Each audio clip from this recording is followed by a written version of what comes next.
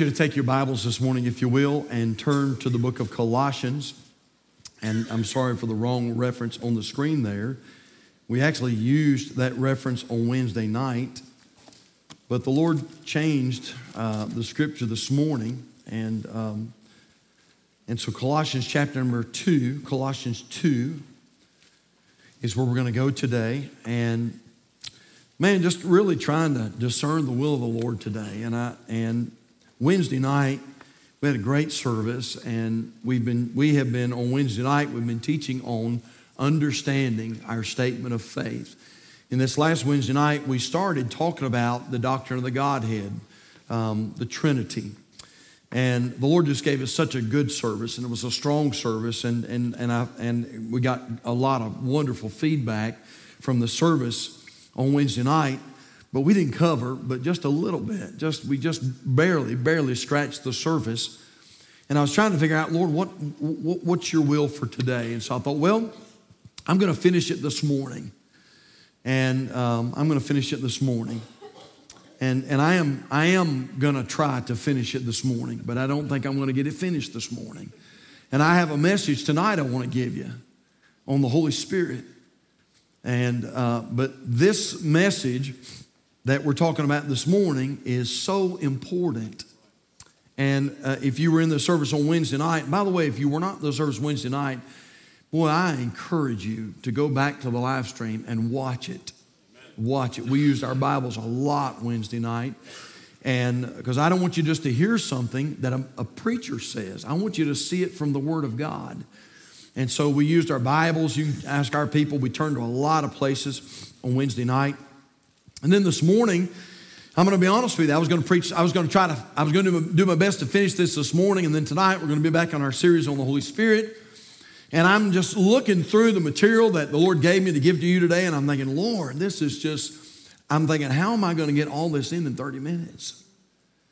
Because it's just way too important to rush through. We have no wiggle room on the subject we're talking about today. And there is so much error. There's so much error out there, and it's not just in Mormonism, and it's not just with the Jehovah's Witnesses, but it is making its way into Protestant churches and into Baptist churches. And so we need to know what we believe about this subject of the Godhead. So I'm going to do my best to follow the will of the Lord today. And if I can't get this finished this morning, then what I'm going to do is we're just going to stop. And I'll finish it tonight. And we don't do that, but we will try to follow the will of the Lord. So Colossians chapter 2 in your Bibles, when you find your place, if you'll stand with us today out of respect for the reading of God's Word, I'm not even going to listen. I'm not even going to really review a lot today. So you'll definitely have to go back and watch Wednesday night if you want to get part 1 of this message. And I encourage you to do that. Colossians chapter 2, we're going to begin in verse number 6. And Paul, as he addresses the church of Colossae, says, "As ye have therefore received Christ Jesus the Lord, so walk ye in him, rooted and built up in him, and established in the faith." And by the way, that's what we're talking about, being established in the faith, knowing what you believe. Rooted and built up in him, and established in the faith, as ye have been taught, abounding therein with thanksgiving. Now, let me just stop a moment, and before we get into preaching, let me preach a little bit before we get into preaching and explain what that verse is talking about. Look at it again. Rooted and built up in him and established in the faith. So every once in a while, when a storm hits, you'll see a tree that's toppled over. And a lot of times that happens because that tree is not rooted well. Maybe the roots have got a disease, maybe the tree is dying, maybe bugs got in it, and it ate away at those roots. And because it was not rooted well, it toppled over. We're seeing that happen in our churches a lot today. A lot of Christians are not rooted. They're not rooted. They're not established in the faith. And so when Satan comes and those demonic winds begin to blow, we're seeing a lot of those Christians fall over. They're falling out, not losing their salvation, but they are falling away. They're falling away from the Lord. And the Bible, of course, tells us that's going to happen. And so he says here, rooted and built up in him and established in the faith as you've been taught.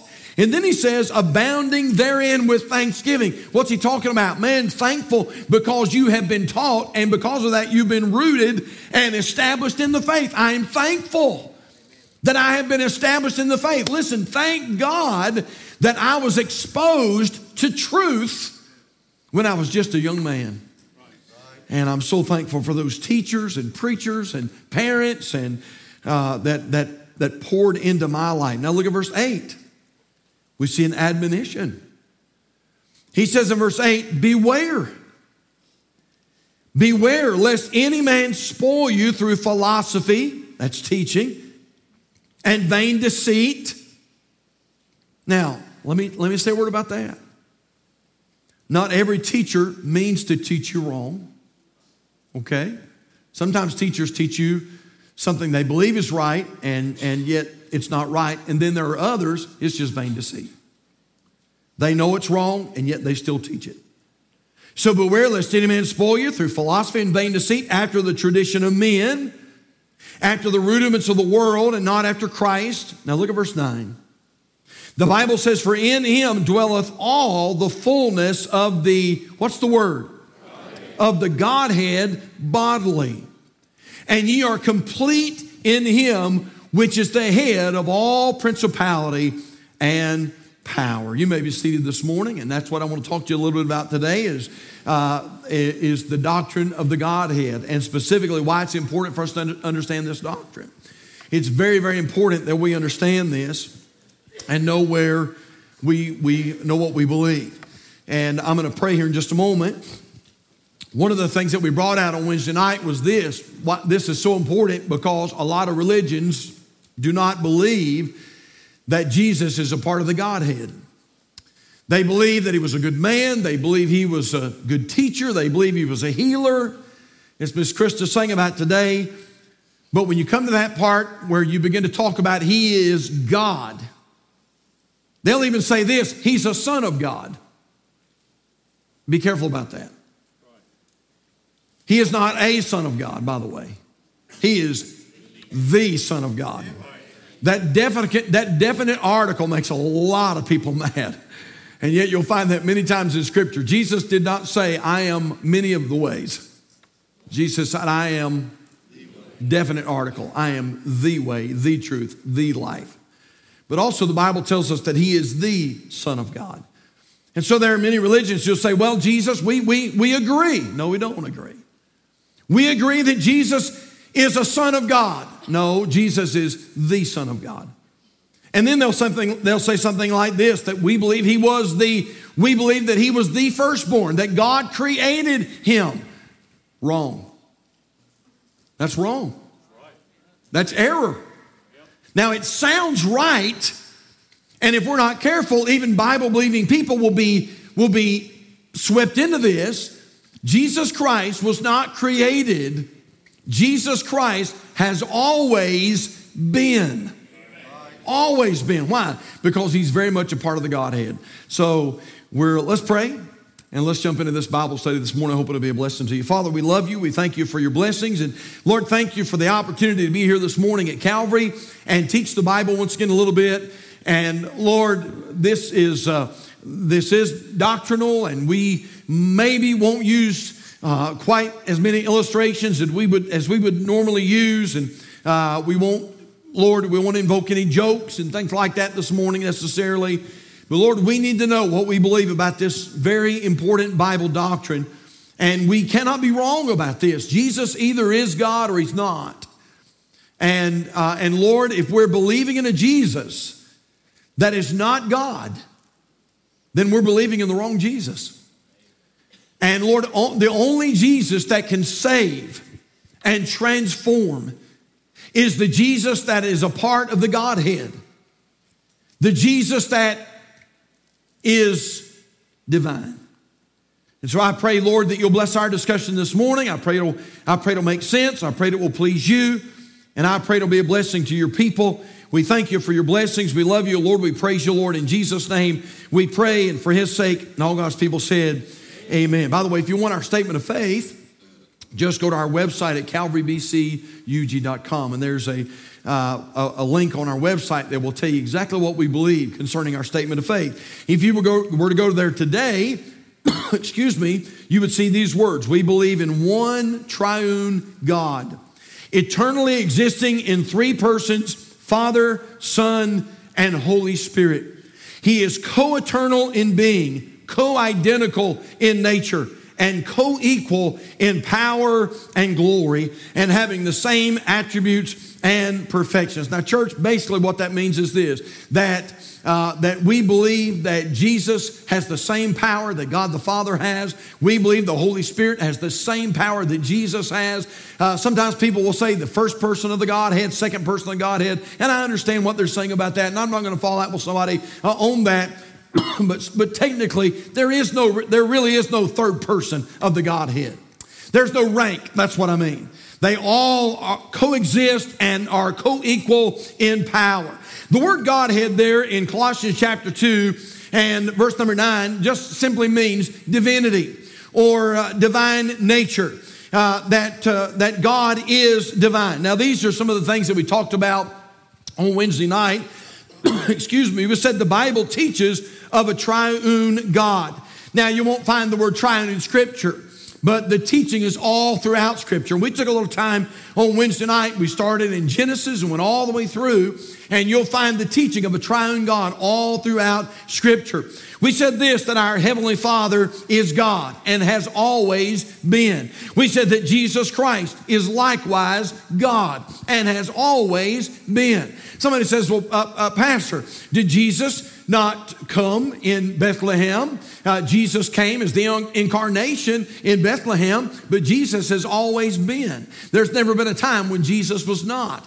And so again, I'm not preaching on this as much, but don't buy into that erroneous doctrine that says that God created Jesus and Jesus came around, through Bethlehem, and he was a son of God or the Son of God. That's not correct. According to the Word of God, that's absolutely incorrect. And you can't believe that, and I can't believe that. God has always been, and Jesus Christ, as a part of the Godhead, has always been as well. Also, we learn here that the Holy Spirit is likewise God. He is a part of the Godhead and likewise God. Now, the accurate doctrine of the Trinity is this, that the Godhead consists of three persons, but one God. Now, I know, again, this is one of those doctrines that makes you want to shake your head. But hang in there just a little bit with me, okay? And we're going to try to break this down the best that we can. The Godhead consists of three persons, but one God. They're not three different gods. And there are religions that are teaching that yes, and again, stay with me. They'll teach us this, that yes, God the Father is God. But there have been many gods, and there will be many more gods. In fact, you're going to be a god. That's what they'll tell you. The Bible says there is one God, and there will be no gods after him. And so the Godhead consists of three persons, but one God. Those three persons of the Godhead have always been. Now, take your Bibles this morning, if you will, and turn over to 1 John chapter 5 and look at verse number 7. 1 John chapter 5 and look at verse number 7 with me. And we did not bring this verse out the other day. And I want you to pray, because I'm going to tell you right now, Satan does not want this doctrine taught. There's no doubt about that. And he will do his best to distract and to try to keep me from preaching it today. And so you pray that God will let us get this out.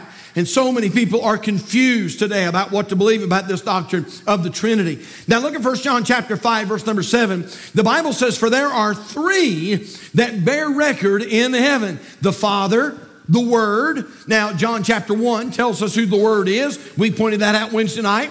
The Word is the Lord Jesus Christ, the living Word. For there are three that bear record in heaven, the Father, the Word, and the Holy Ghost. And look at the last part. And these three are what? One. And these three are one. And so there is one God, and yet he is in three persons. God the Father, God the Son, and God the Holy Spirit. There's never been a time when the Heavenly Father has not been. And there's never been a time when Jesus has not been. And there's never been a time when the Spirit of God has not been. And we took us all the way back to the book of Genesis. The first 2 verses of the Bible begin to already teach us concerning the triune God. Now, somebody says, Pastor, how can something be 3 different things and be one? I mean, that boggles my mind. You're exactly right. And we'll get into this a little bit more maybe tonight. But there are just some things that you and I are not going to figure out about God. That's how big he is. That's how amazing he is. But let me see if I can. At least try to get it on our level where we can at least get some type of understanding about the Trinity. Now, Wednesday night we used an apple, and one of the things we brought out about the apple was we have the apple skin, we have the flesh, and we have the seeds. And so we have 3 parts, and yet we have one apple. And the same is true with the Lord. It is God the Father, God the Son, and God the Holy Spirit, and yet he is one. Now let me give you another illustration if I could. Another illustration. Now, listen, I'm sorry, I'm coughing, but I'm telling you something right now. I am vowed and determined to get this out if I have to cough all the way through, and I am not going to let the devil get the victory on this today. And I'm telling you, I serve a triune God, amen. And now, an egg. There are 3 parts to an egg. We have the shell, and we have the egg white, and we have the egg yolk. Now, we don't have 3 different eggs. We have one egg, and yet we have 3 different parts. Now, that's not a great illustration. None of these illustrations I'm going to give you this morning are good illustrations because all these illustrations have a flaw, and God has no flaw. But again, I want you to understand, we don't have 3 eggs. We have one egg and 3 parts.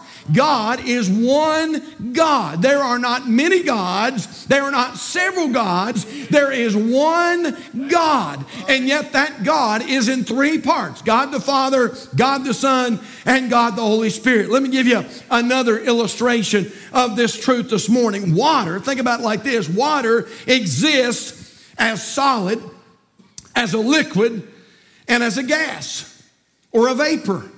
Now, doesn't matter what state that water is in, it's water. And so you can freeze it in the freezer and it is still H2O. You can take that liquid and you can put it, you can run it out of your spigot into a glass in a liquid form, and yet it is still the same thing. It is H2O. Or you can put it in a pot and it might come out as a gas or a vapor, but it is still the same thing. It is H2O. It is water. Now, there is a flaw. There's a flaw with this illustration. If you take water and you freeze it, it switches from a liquid to a solid. If you boil it, it switches to vapor. God never switches. By the way, that is a teaching that's going on right now, even in our supposedly Bible-believing churches. That there is a God, and God is just, every once in a while, he conducts himself in 3 different entities. Sometimes he comes as Jesus, sometimes he comes as the Holy Spirit, other times he comes as God the Heavenly Father. That's not true at all. We have one God, and yet he consists of 3 different persons. Now, let me give you today, if I could, let me tell you why it is so important for us to understand the doctrine of the Godhead and the doctrine of the Trinity. We'll see how far we go today. How about this? Number 1 is this. It's because it gives us a better comprehension of God's great love. If you really understand, if you really take the time to study the Trinity out and understand it, it gives us a better comprehension of God's great love. Now you say, Pastor, what are you talking about? Listen, it would be enough. It would be enough if Jesus had just come to die. That'd be enough. But think about it like this. But through the Trinity, you know what we see? We see a loving Heavenly Father literally lay down the life of His own Son for you and me. Now, take your Bibles this morning, if you will, and turn to the book of John. John chapter 3. And I want you to look at verse number 16. Now, some of you already have this memorized, but it'd be good for our eyes to fall upon it this morning. And so John chapter 3 and verse number 16. And look what our Bible says. John chapter 3, verse number 16. The Bible says here, for God so loved the world. Thank you, brother. For God so loved the world that He gave His only begotten Son, that whosoever believeth in Him should not perish, but have everlasting life. And so we find a great truth here. And the great truth is this, that God loved you so much that He gave His only Son to come and to bleed and suffer and die for you and me. Now take your Bibles this morning, if you will, and turn over to the book of Romans. Romans chapter number 8. Romans chapter number 8. And look, if you will, at verse number 32. Romans chapter 8 and verse number 32. Again, we're using our Bibles a little bit more than we normally would maybe on a Sunday morning, but I believe it's good for us it's good for you not just to hear the preacher preach this, it's good for you to see this. And so Romans chapter 8, verse number 32, the Bible says, He that spared not His own Son, but delivered Him up for us all, how shall He not with Him also freely give us all things? And so again, we see that teaching that God gave His only Son. All right, turn back a page or two and look at Romans chapter 5. And I want you to find verse number 7.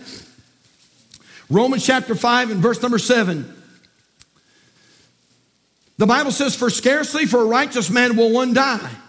Yet peradventure for a good man some would even dare to die. Look at verse 8.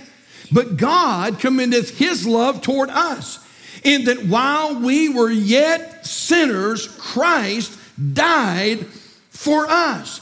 And so one of the great things that we learned from the Trinity, we believe it was God the Father, God the Son, God the Holy Spirit. And one of the things that we love about this doctrine, the doctrine of the Trinity, is that we comprehend in a greater way just how much God the Father loved us. He loved you so much that He gave His only Son to come and to die for you. Now, we won't do this today, but you can go back to Genesis chapter 22. And in Genesis chapter 22, we find a story about Abraham.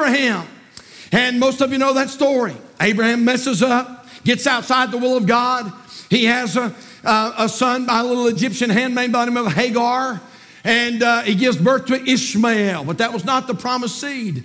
And it causes a lot of problems. And by the way, still to this day, it causes a lot of problems to this day. Most of the problems that we are experiencing in the Middle East are because of that wrong relationship between Abraham and Hagar.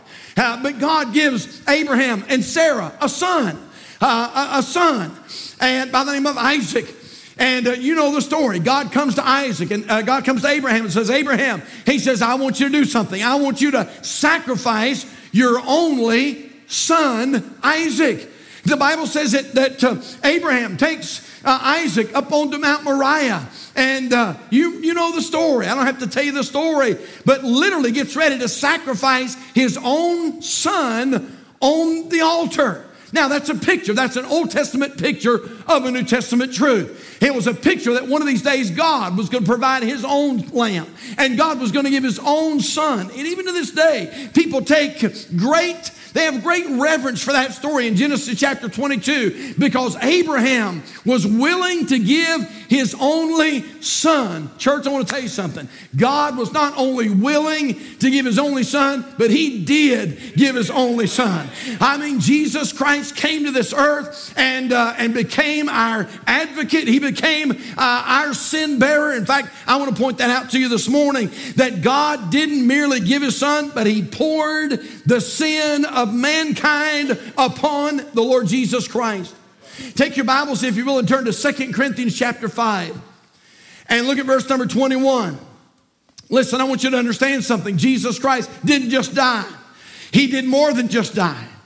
Now, a lot of times we'll say, well, the Lord died. That's true. He did die, but He did a lot more than just die. Jesus Christ became the sin bearer for you and the sin bearer for me. 2 Corinthians chapter 5, and look at verse number 21. The Bible says, for he, God, for he hath made him, Jesus. For he hath, by the way, you see the Trinity right there as well. For he hath made him to be sin for us, who knew no sin, that we might be made the righteousness of God in him. Take your Bibles and turn over toward the back of your Bible. 1 Peter chapter 2. 1 Peter chapter 2. And I want you to find your place to verse number 24.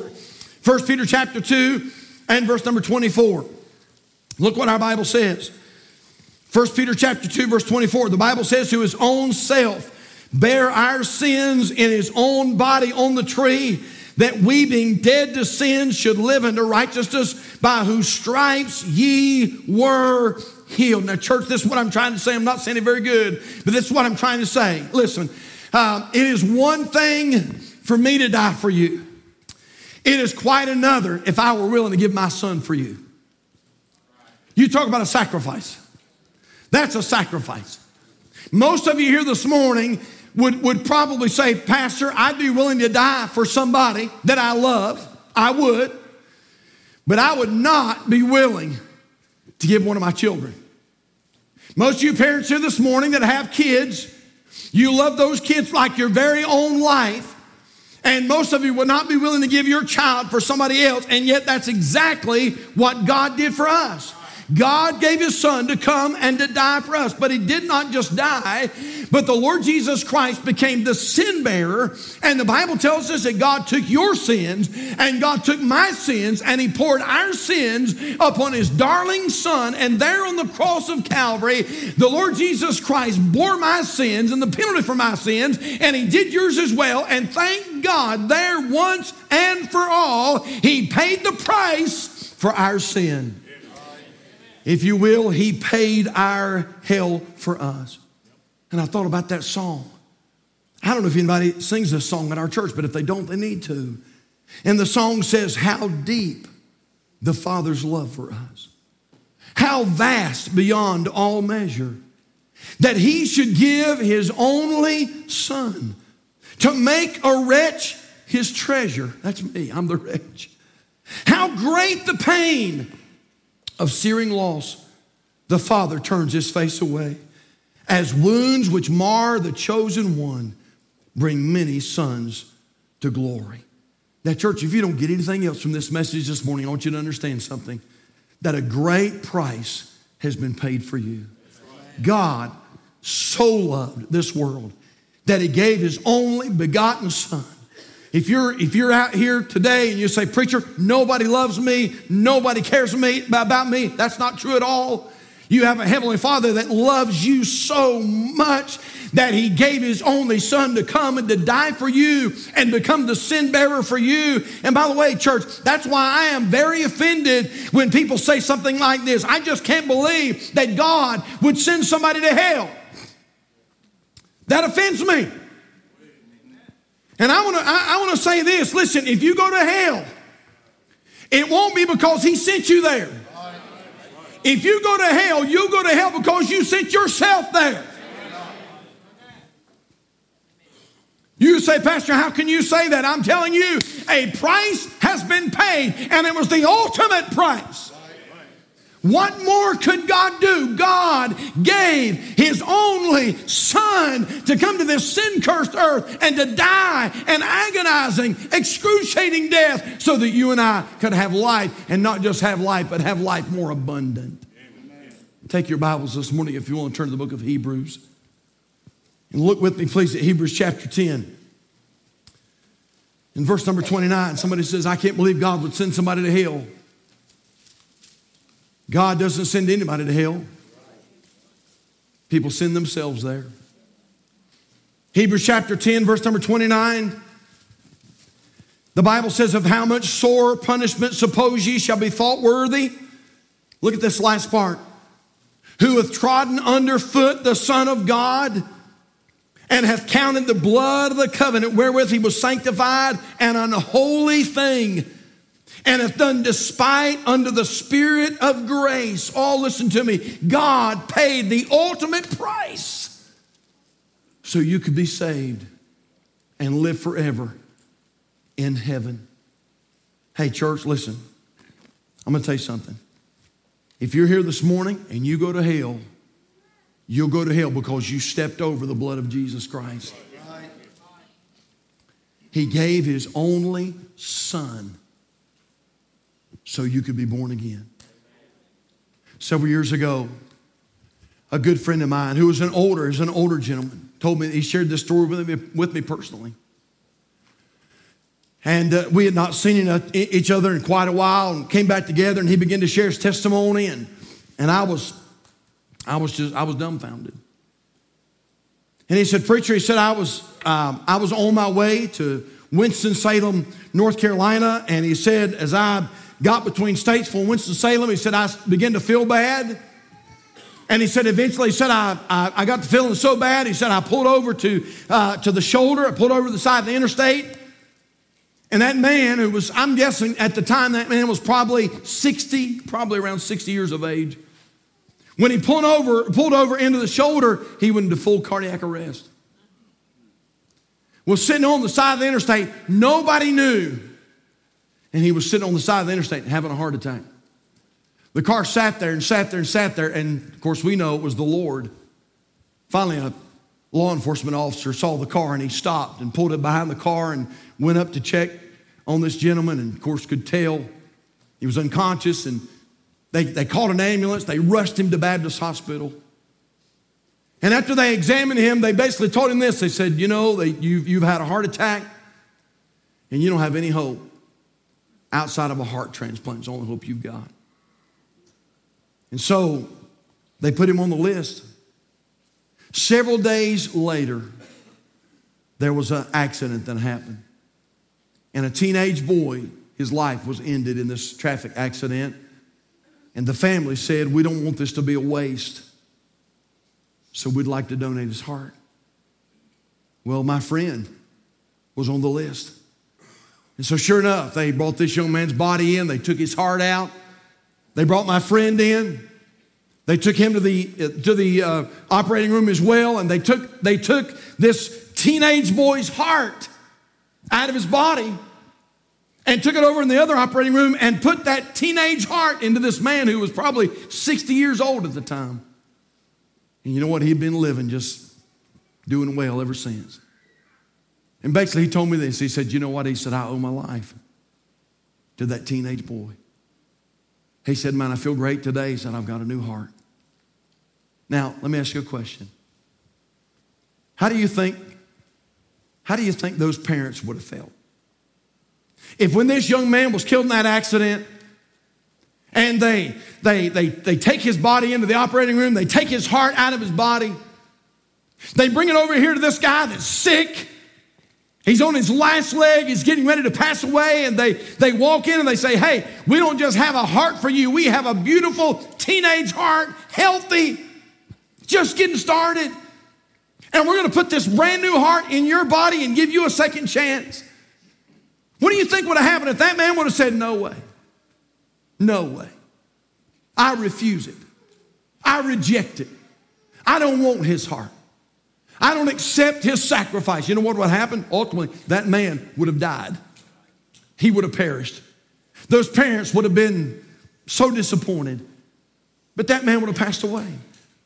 Listen, can you imagine how God the Father feels when he gave his only son to come and to die?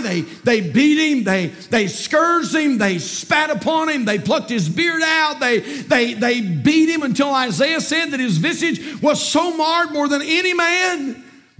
They put him on a cross and put nails in his hands and nails in his feet, and they mocked him and they stripped him and they ridiculed him, and there the Lord Jesus Christ died hanging between heaven and earth. And yet to this day, we have people who say, I refuse it. I reject it. I don't need it. And yet those same folks are sick, spiritually sick, on their way to hell. They cannot save themselves. And yet they continue to step over the blood of Christ and to reject his wonderful gift. Listen, if you're here this morning and you've never been saved, I'm telling you, today might be the last day that you ever have to accept that wonderful gift of salvation. And if you reject it today may be the last day you'll ever have an opportunity to receive Jesus as your Savior. Oh, what a gift. In fact, the Bible calls it an unspeakable gift. Unspeakable. Well, thank God. One of the things I learned from the Trinity is this, that God gave us his only Son. What love. Would you do me a favor this morning? Would you bow your heads with me? And I want to ask you a question or two. I wonder how many are here this morning. And you'd say, Pastor, if I died right now, I know beyond a shadow of any doubt, I know that I've been born again. And I know that I'm on my way to heaven. If you can say that as a testimony, with every head bowed, every eye closed, would you just slip your hand up right now? Preacher, if I died, I'm sure that I would go to heaven. You may lower your hands. Can I ask you this, though? Would there be one here today, anywhere, and you'd let me pray for you, and you'd say, Pastor, honestly, in all honesty, I could not raise my hand. And if I died today, I'm not 100% sure that I would go to heaven. And I don't want to disrespect God's sacrifice.